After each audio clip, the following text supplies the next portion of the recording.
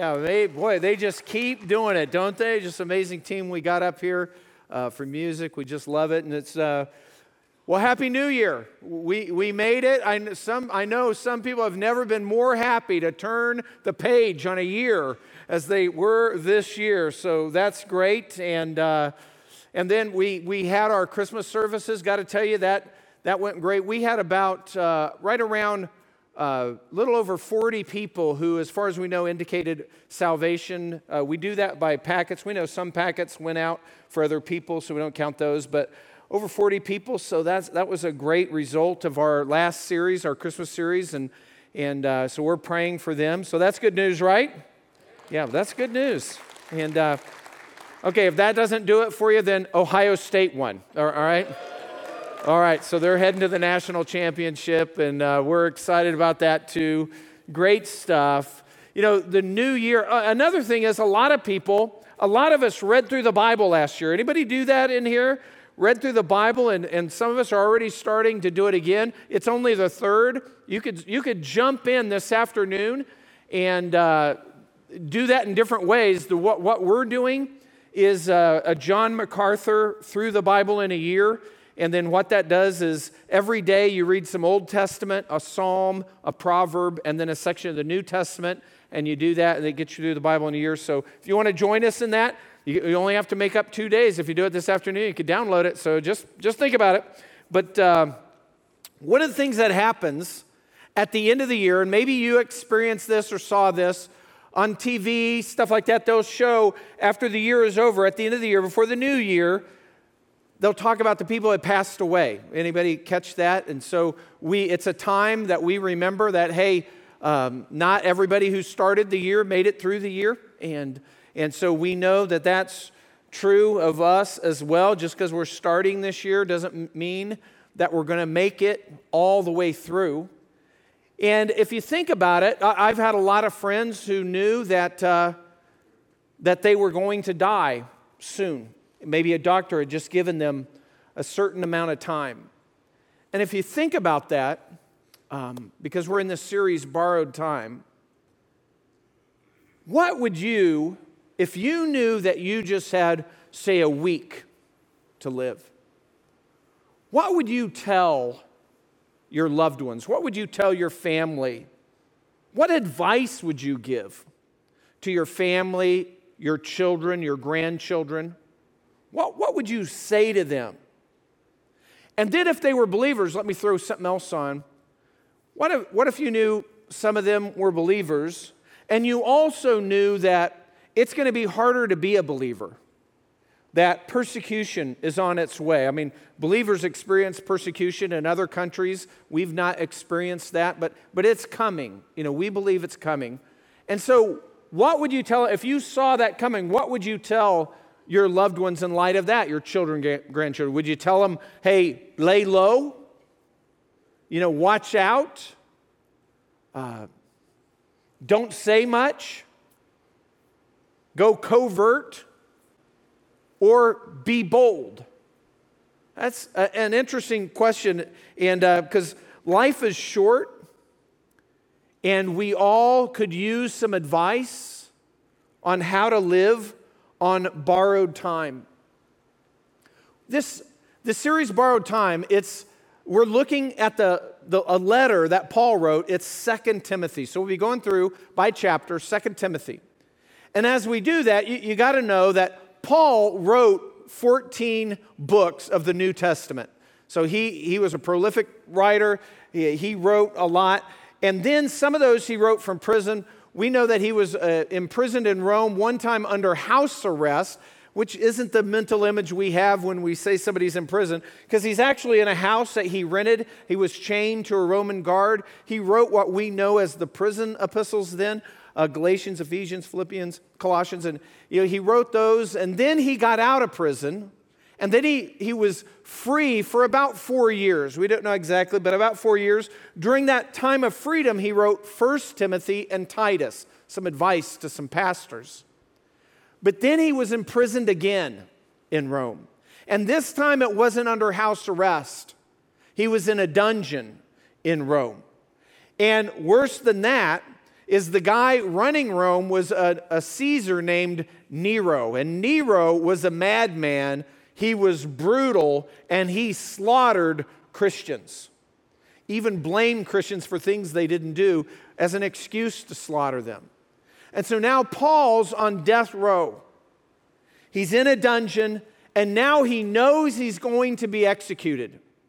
What's going to happen is he's going to be beheaded because Paul's a Roman citizen, and Rome would not even crucify the worst Roman citizen. Crucifixion was too bad for a Roman citizen. So a Roman citizen, the worst that could happen to them was not crucifixion. It was just that they would be beheaded. Much easier death than crucifixion. So that's what Paul's waiting for. So hour by hour, day by day, minute by minute, he knows his death is imminent. Every time he hears a jail door clank, or every time he hears footsteps coming to the cell, he knows his time is short. It is draining away. He's got limited time. He doesn't know when it's going to end. He's living on borrowed time. And if you think about it, in one sense, because I've known people who have experienced this, it's a tragedy to know when you're going to die. Like you have a month or you have a week or whatever. It's a tragedy. It's hard. It's difficult. But there's another side to that is a good thing. And that is, if we know when, at least that gives us an opportunity to prepare ourselves and to prepare others. So we have that chance. It's difficult, it's hard, but we do have a chance to get ready, to prepare other people. And really, I think nothing will clarify your priorities more than knowing your life is about to end. Then all the little stuff in life, it doesn't matter anymore, right? By the way, I'm going to knock this over. You know, it's even money. This is made out of glass, whether this survives, even this sermon, but whatever. We know, our life is short, and boy, when we know our life's about to end, we get laser focused on what's really priorities in our life. And all the little stuff, it doesn't matter anymore. We have bigger fish to fry. We focus on that. And so here, Paul, at the beginning in the first chapter of this letter, the last letter that he wrote before he died, he knows he's going to die, and he gives us 4 ways in the first chapter, 4 ways for all of us to live on borrowed time. Because even though we don't know when we're going to die, it's the same thing. Every day is a day closer, and we just don't know when. Paul knew it was coming close. We don't know how close it is. So 4 ways for us to live on borrowed time. And here's the first one. He opens the letter, and the first one here is, he says to Timothy, remember your faith. Remember your faith. He opens the letter with a typical greeting. It would say who it's from, who it's to, kind of a deal. And then he tells Timothy, hey, I've been praying for you. You're on my prayer list, praying for you night and day. And so that's kind of cool. I remember, sometimes when we pray for people, sometimes people ask for prayer, but sometimes you just pray for people even though they don't ask for it. And sometimes I would tell people I'm praying for them, even though, and I know that would kind of give them a funny look. What are you praying for me for? What's going on? And I used to think, maybe I shouldn't do that. But Paul does it here with Timothy. Hey, I'm praying for you night and day. We always focus on what we can't do. Here Paul's in prison in a dungeon, and he's focused on what he can do. Pray night and day. Scratch out a letter before he dies to Timothy. And so then after he does that, he reminds Timothy of his spiritual legacy. He reminds Timothy that Timothy has come to faith, that Timothy's mother has come to faith, and Timothy's grandmother is also a believer. So he says, he talks about, remember, Timothy, your faith, and it's the same faith your mother had, the same faith that your grandmother had. And we don't know if they came to faith at the same time through Paul's ministry or one after the other. We're not really sure because all this happened, pretty fast. It's all in the first century. And so, but what we do know is Paul's reminding Timothy of this spiritual legacy in his family. And really for us, that's a takeaway that's huge. For us as parents, our number one priority, And we would get this if we were dying. Our number one priority in all of our life for our kids is that they would come to a saving faith in Christ. That's the most important thing. Nothing trumps that. That's what we want for our kids, right? And so Paul is laser focused on this. He's talking about their faith, and that's how we need to be. Our faith doesn't automatically transfer to our kids, right?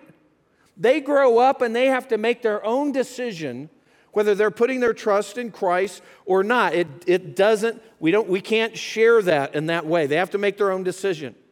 Now, probably like Timothy and maybe Paul, their dads probably weren't believers. My dad wasn't a believer, but my mom made sure that I had an opportunity to go to church and to learn about Christ, to learn biblical truth. And like you, I wanted to know truth. I wanted to figure it out. Okay, is mom right on this or is dad right on this? Who's got this right? And parents, hey, that's our most important job. And by the way, as a church, we're going to help you with that. It's primarily your responsibility to teach your kids about Jesus, but we will come alongside you and help at our Grace Kids Children's Ministry and our Fuse Student Ministry. You know, that's what we're doing. And I remember, and by the way, these are opportunities that you want to get your kids involved in these things because it's good for them. And I know people say, well, you know, what's going on in Fuse? They're doing this, doing that. Yeah, I don't know all the stuff they do in Fuse. I know what I used to do. But what I do know they do is there's 30 to 45 minutes of preaching the Bible and how it applies to their life every time. And so that's happening, and we should take advantage. I just heard a story of a young lady, a student, who became a Christian about a year ago. And she was from a non-Christian family, and so she came to Fuse. She loved Fuse, but then she had to get a job. And her job it was in the evening, so she's a student, and so she couldn't come to Fuse. It conflicted. And so she was talking to her youth pastor here at Grace and said, you know, I'm not able to come to Fuse. Well, her youth pastor said, hey, what you should do is you should go talk to your boss and ask them to switch your days. And she didn't want to do it because she really needed the job. She thought it would put her job in jeopardy, but she thought about it, maybe prayed about it, and she did it. She went into her boss, asked her boss, hey, can I have this night off? And so the boss rearranged her schedule to give her Fuse night off. And here's what I'm saying. You may have a child who has been to church every day of their life, and they're a teenager now, and you think they've heard it all. Your student needs to be at Fuse for that student. And I don't mean not only as your student might help and encourage that student, your student needs to see that student's commitment to coming to hear the Word of God because she doesn't get it anywhere else. You know, huge job. And so and then what Paul's kind of saying for all this is say, remember back when you put your faith in Christ. And that's good for all of us, right? Remember your faith. Think back to when you first became a Christian. For me, you know, I remember, hey, God reached down to some insignificant kid in Roswell, New Mexico, and just plucked him out of the dirt and allowed me to see his truth and respond to his good news, his message of his love and forgiveness available through Christ. And so what I'm telling you is the moment in your life that you realized that you were a sinner separated from God, a holy and righteous God. Our sin separates us. But that God loved you anyway, and so he made a plan to allow his son to come and die to pay our sin debt so that we wouldn't have that as a barrier, and then we can have a relationship with a holy and righteous God. And as soon as we admit our sin and put our trust in Jesus, that's when we become a believer. Think back to when you became a believer and remember the joy, the confidence, the love, the gratitude that you felt that there was a God in the universe who loved you personally. It's huge. And every once in a while as a believer, we need to think back to that. So that's number one. Remember your faith. And then the second thing Paul's saying here is renew your gift from God or reignite your gift from God. And that's in verse 6. He says it this way. For this reason, I remind you to kindle afresh the gift of God which is in you through the laying on of my hands. And so he's saying, kindle afresh. And that's an imagery that maybe in the last 100 years we've kind of lost, that was forever in human history. And that is, most people aren't starting a fire every day or the wood stove like we always did. And so kindle afresh, it's that imagery of you got coals and they're starting to die down. And what do? You fan them, you take your hat off and you blow on them, you put fuel to them, you get some air going in there, and what happens? They burst into flame, right? Whatever you put there just ignites if you have the coals. And it's kind of like you're camping, you have a campfire, you let the fire burn down, and then you have those nice hot coals, and you get out your skillets, your cast iron, and you throw it on there and you cook it up, and then the whole time it's just perfect, no smoke, just coals, and then you're done, you put everything away, and how fast can you pop that fire back? It doesn't take long at all. You throw some more wood on there, you fan it, and boom, it's going again. Paul's telling Timothy, rekindle your gift from God. And he says the gift that you got, remember back when I laid my hands on you, that laying on of hands is probably Timothy's conversion. That Paul was there and was praying with Timothy during that time. Some say his ordination, but when his faith and his mission is recognized. But when we trust Jesus, when any of us trust Jesus, as soon as we put our faith in Christ, then God comes into our life. The Holy Spirit comes into our life, and he brings with him gifts of the Spirit. And I don't want to get all mysterious. This is not mysterious. It's when we become a believer, God comes into our life. But every single believer, God says, the New Testament teaches us, he brings gifts into our life, enablements, abilities into our life so that we can serve the church, so that we can serve him primarily through the church. And every Christian has these, or one, or more. It's different for everybody. And if you want to find out what that is, we actually have a class, our Serve class, that you can take and learn more about that, because sometimes you have to figure that out a little bit, and then figure out where you fit in the church, because everybody has a part to play. Every believer has a part to play in the local church, and that includes Grace Community. So think about that 301. And here's the other thing I noticed about this. I think a lot of us, when we think God wants us to do something, we think, well, God's job is to come and stir us up. God's job is to bring that to our mind. God's job is to get us excited about it. God's job is to get us fired up. But that's not the way Paul's saying it. Paul's saying, you, Timothy, you fire up your life. You stir up the gift that you already have. You rekindle the flame that's inside of you. That's what he's saying. It's already there.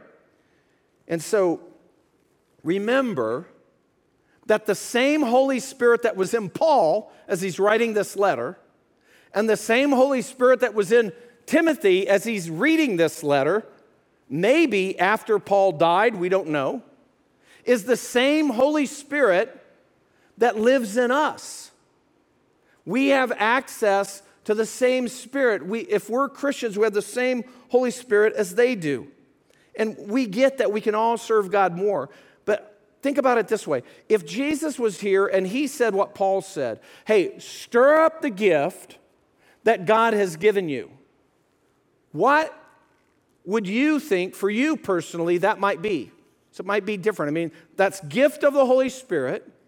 What do you think God wants you to fan into flame so that you could kind of get with it, so that you could kind of do what God's called you to do, so you could take your place for God's kingdom? And so that's number two. So the next thing is he kind of gives us the why of that.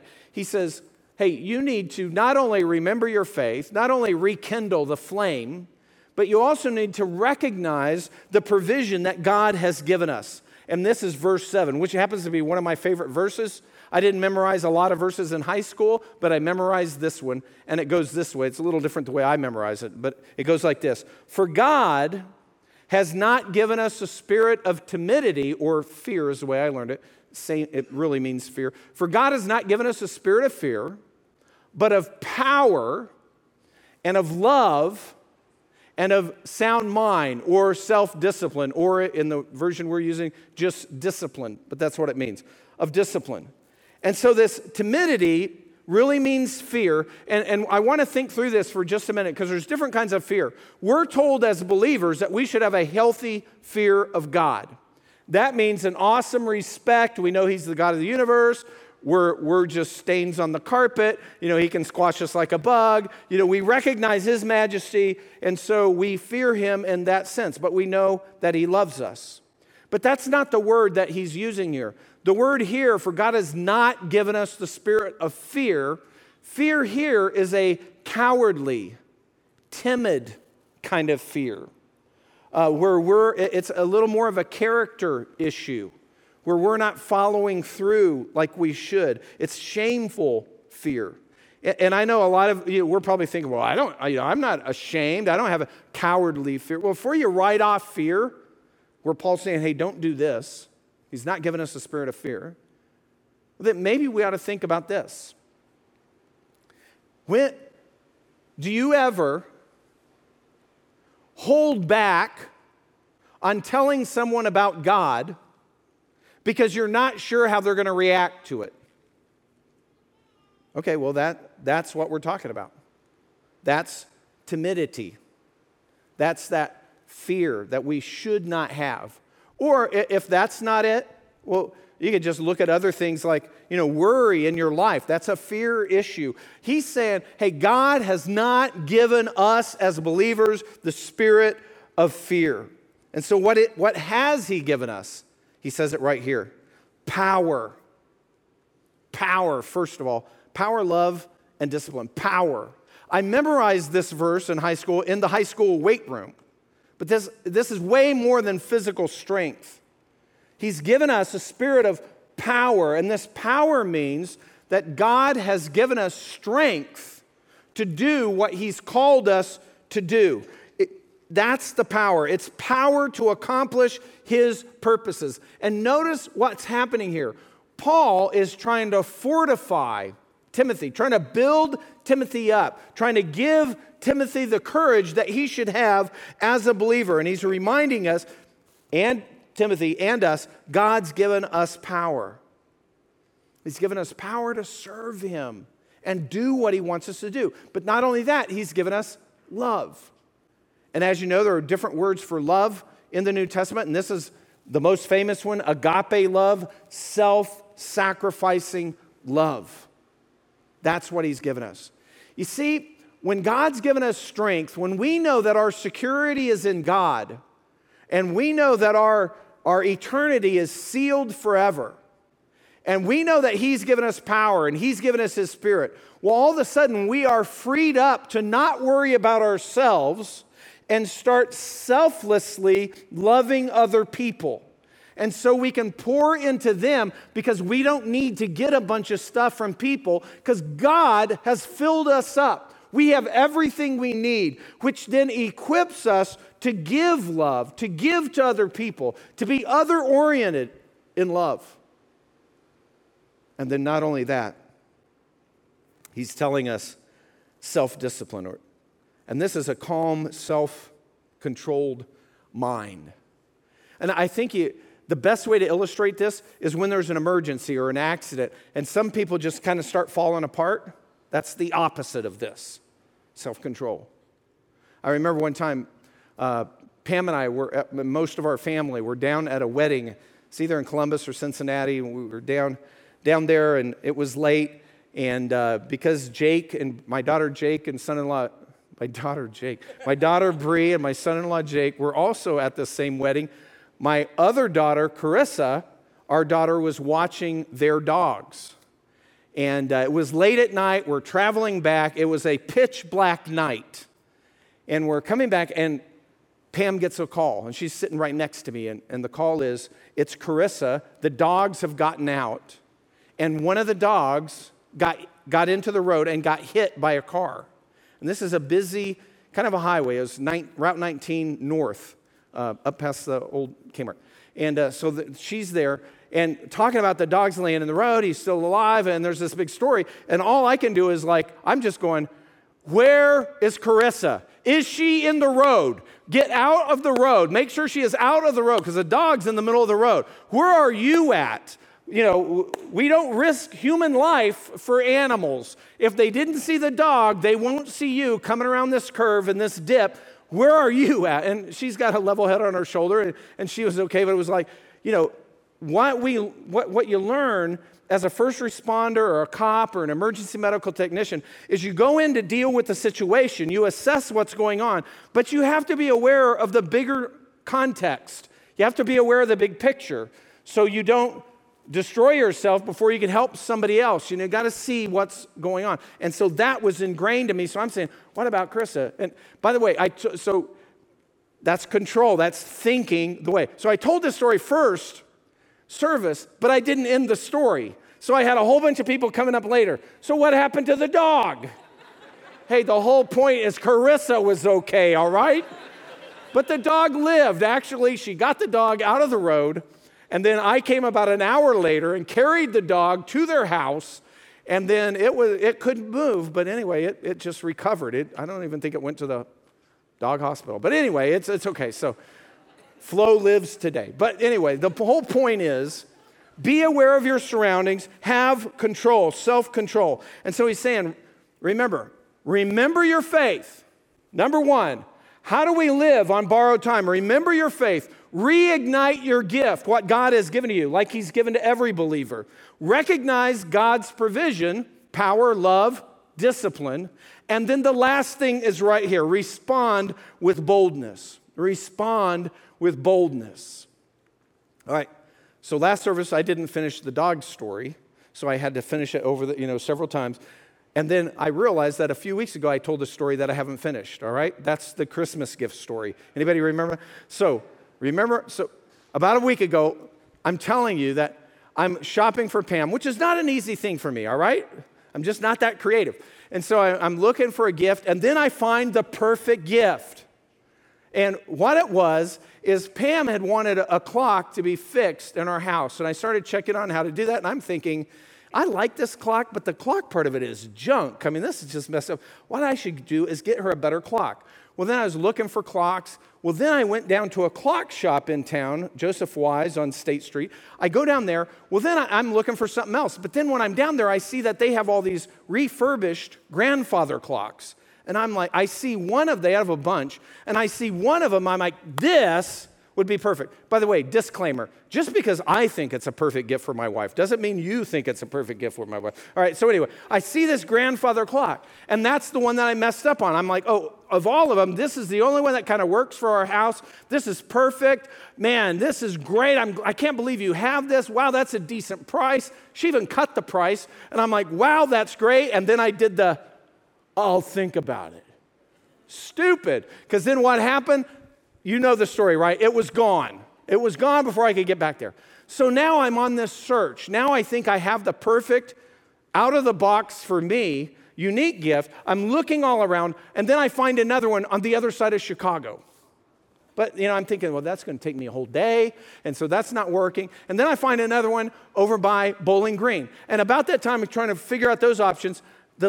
The lady at the clock shop, the owner calls me and says, hey, Kevin, just to let you know, we found another clock, a lot like the clock you were looking at, because I know you're disappointed in that, and we can refurbish this one. You want to come down and look at it. So I go down to look at it, and I'm like, yeah, this is great. And here's what I don't do. Let me think about it. I didn't do that this time. I said, yeah, I want it. They go, we can have this refurbished by Christmas. And I'm like, perfect. You'll have this done by Christmas? That's great. And so, I signed the deal, I paid them, I locked it all in, and sure enough, they had it done by Christmas. And so during this let me just tell you one more thing. During this whole process, I'm telling Tim what's happening. Hey, first it's, hey, Tim, I found the perfect, unique gift for my wife, Pam. She's going to love it. I would have never thought of this. I just stumbled on it. I'm not smart enough to think of a good gift, but I found a good gift. This is great. It's really unique. Nobody would have ever thought about it. And I'm telling them, then I come in, I say, I lost it. It's gone. Now I'm on the search. And so I'm telling about the search, and then I found him, I got one. And then about the time I tell him I got one, it's all done, it's all sewn up, it's going to be ready. You know what he says to me? Finally, after all these conversations, he goes, yeah, that's what I got Becky last year. What? I hadn't been to his house in a year, COVID and everything. So when he got Becky last year, what? Sometimes it's a real pain to work with Tim. He seems like a nice guy. Sometimes it's a real pain. So now I already know what I'm getting her, Pam, this year for Christmas. I'm going to find out what Tim got Becky. And then I'll just do that again because it worked. But anyway, here's the thing. I was bold. The second time around, I learned my lesson, right? I'm bold. That's what he's saying. Respond with boldness. God has given us a spirit of power, love, discipline. So what? Here's the so what. Verse 8.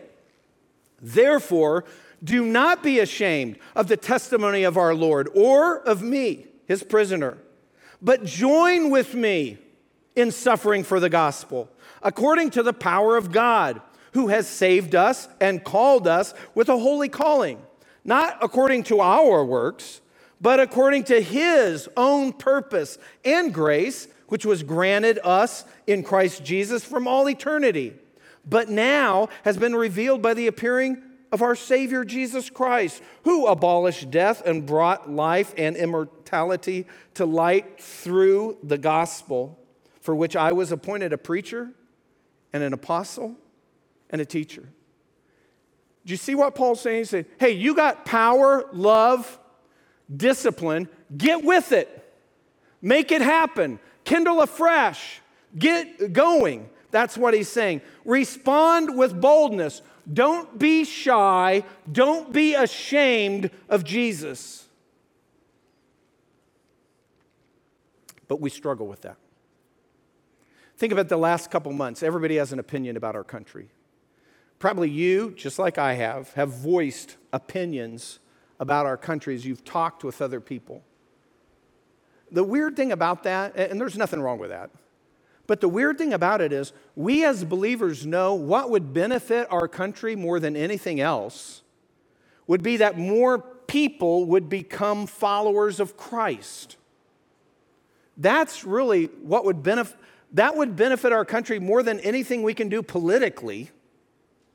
But we talk to people all the time about politics, and again, nothing wrong with that, but it's way less important than talking to people about Jesus, about the gospel. So sometimes we talk about the less important thing, but we neglect talking about the most important thing. But as people, all of us living on borrowed time, we need to keep our priorities right.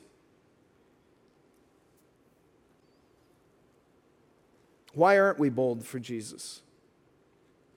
Because most Christians are afraid of ridicule, of awkwardness, of what that will do to that relationship with that person that you're talking to. Now, that's different than strategizing when I'm going to talk to this person, although sometimes we just put it off forever. But what's going on there? In a sense, it seems like we're ashamed of Jesus. You ever wonder what Jesus looked like? We don't have any first century paintings to know what Jesus looked like, so we don't have a record of that. Do you know what the earliest depiction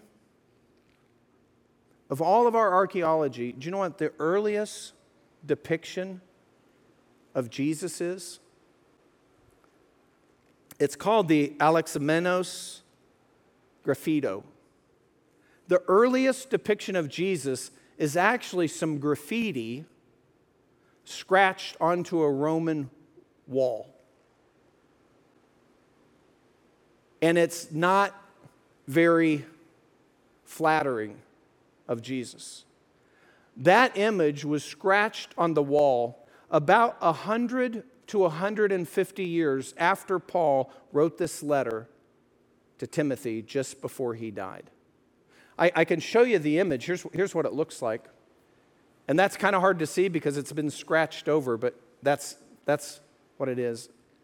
It's a picture of a man being crucified, only he has a donkey's head. And then there's another man in the foreground with his arm up in worship. And then there's an inscription. And here's what it says. The inscription says, Alexamenos worships his God. You see, they're drawing a picture mocking Jesus and then mocking Alexamenos' faith. That's the earliest depiction of Jesus that we have. Because Alexamenos stood for Jesus in Rome during persecution, and he's mocked. And the first mocking kind of goes like this: you serve a crucified God? But then it gets more personal about God. We can expect ridicule. It's okay. We are called according to God's purpose. We, all of us as believers, are called according to God's purpose. I remember before I ever thought about being in ministry, I was at Colorado State and I took a philosophy class. And so in the philosophy class, it eventually got around to religion and it got around to the Bible. And I didn't appreciate what the professor said about the Bible, so then I rebutted him and then we got in a discussion about the Bible. And then I, as proof of the Bible's authenticity, offered up prophecy, biblical prophecy, as a proof of divine inspiration of Scripture. So, we're having an argument. And through that class, I became the back row defender of the Bible, which is intimidating because, first of all, the professor had read the Bible way more than I had read the Bible. And I knew that. He made that very clear. And then that debate just kept going on and on and on. And it's intimidating because I'm thinking, maybe I should just shut up, because if I botch this, all these students are going to be even more inclined to reject the Bible than they were before I said anything. You know what I mean? Maybe you feel like that too sometimes. But God got me through there, and I thought it was a benefit to the students afterwards. But it wasn't me. And here's what I think happened, or what I know happened, is Jesus told us when he was being persecuted, he told his followers, you're going to be delivered up to prison, you're going to be called on the carpet for your faith, and he says, I am giving you the Holy Spirit who will tell you what to say. Luke tells us that, Luke 12:12.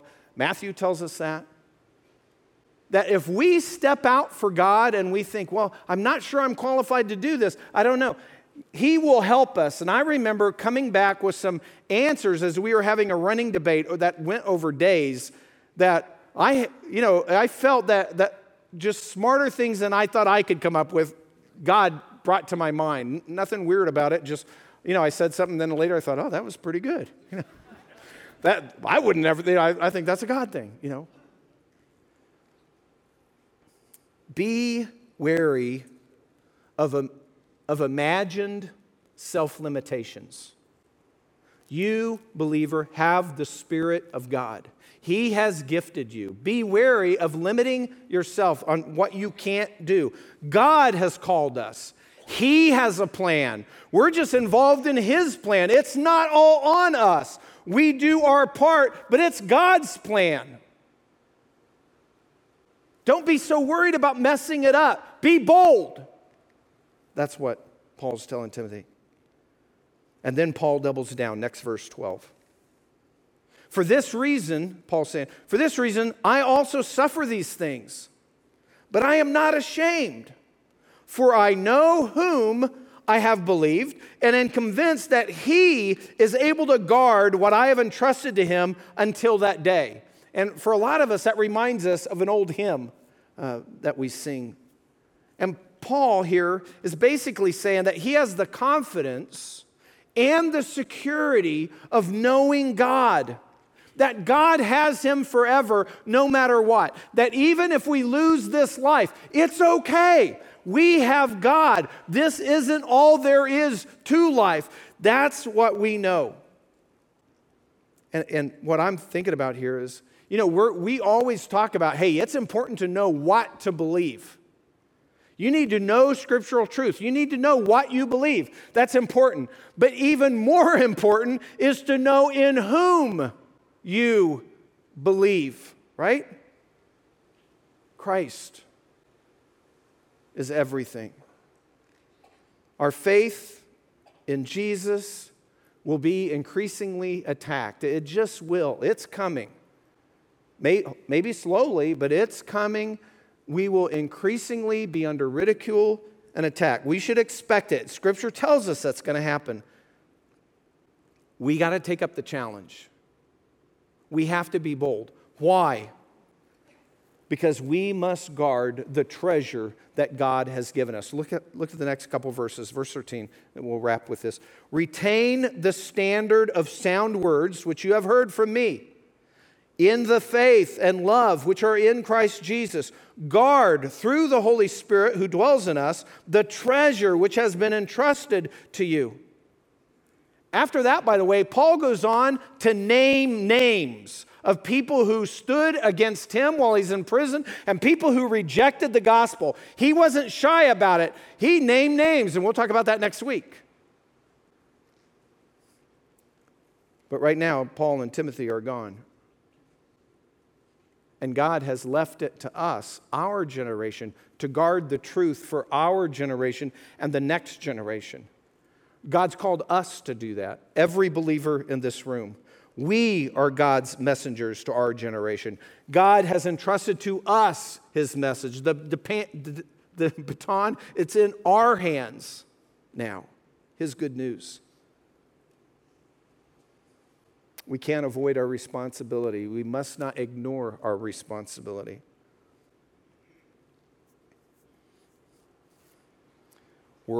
Time's up, right?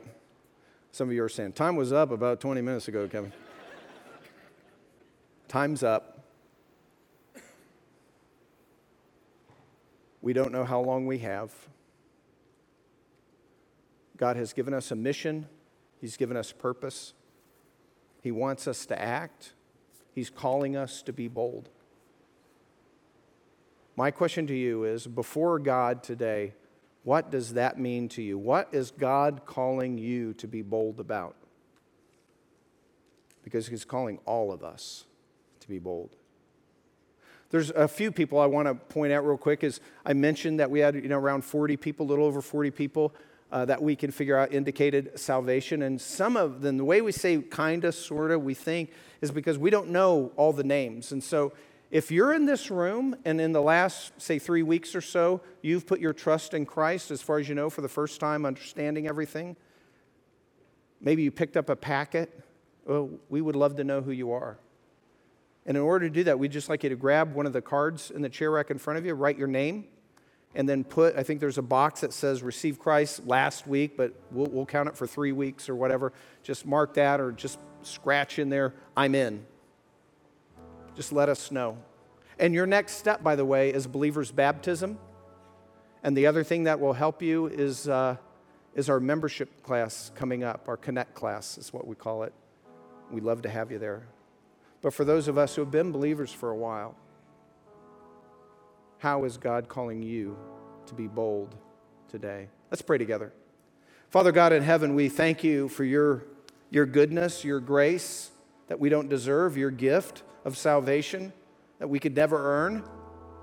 And God, that you not only save us, but you come into our life and you bring gifts to us, a gift or gifts that we are to use to serve you more effectively, especially in the church. Help us to take up our roles, to do what you've called us to do, to be a witness in our generation to everybody around us, Lord. In Christ's name, amen.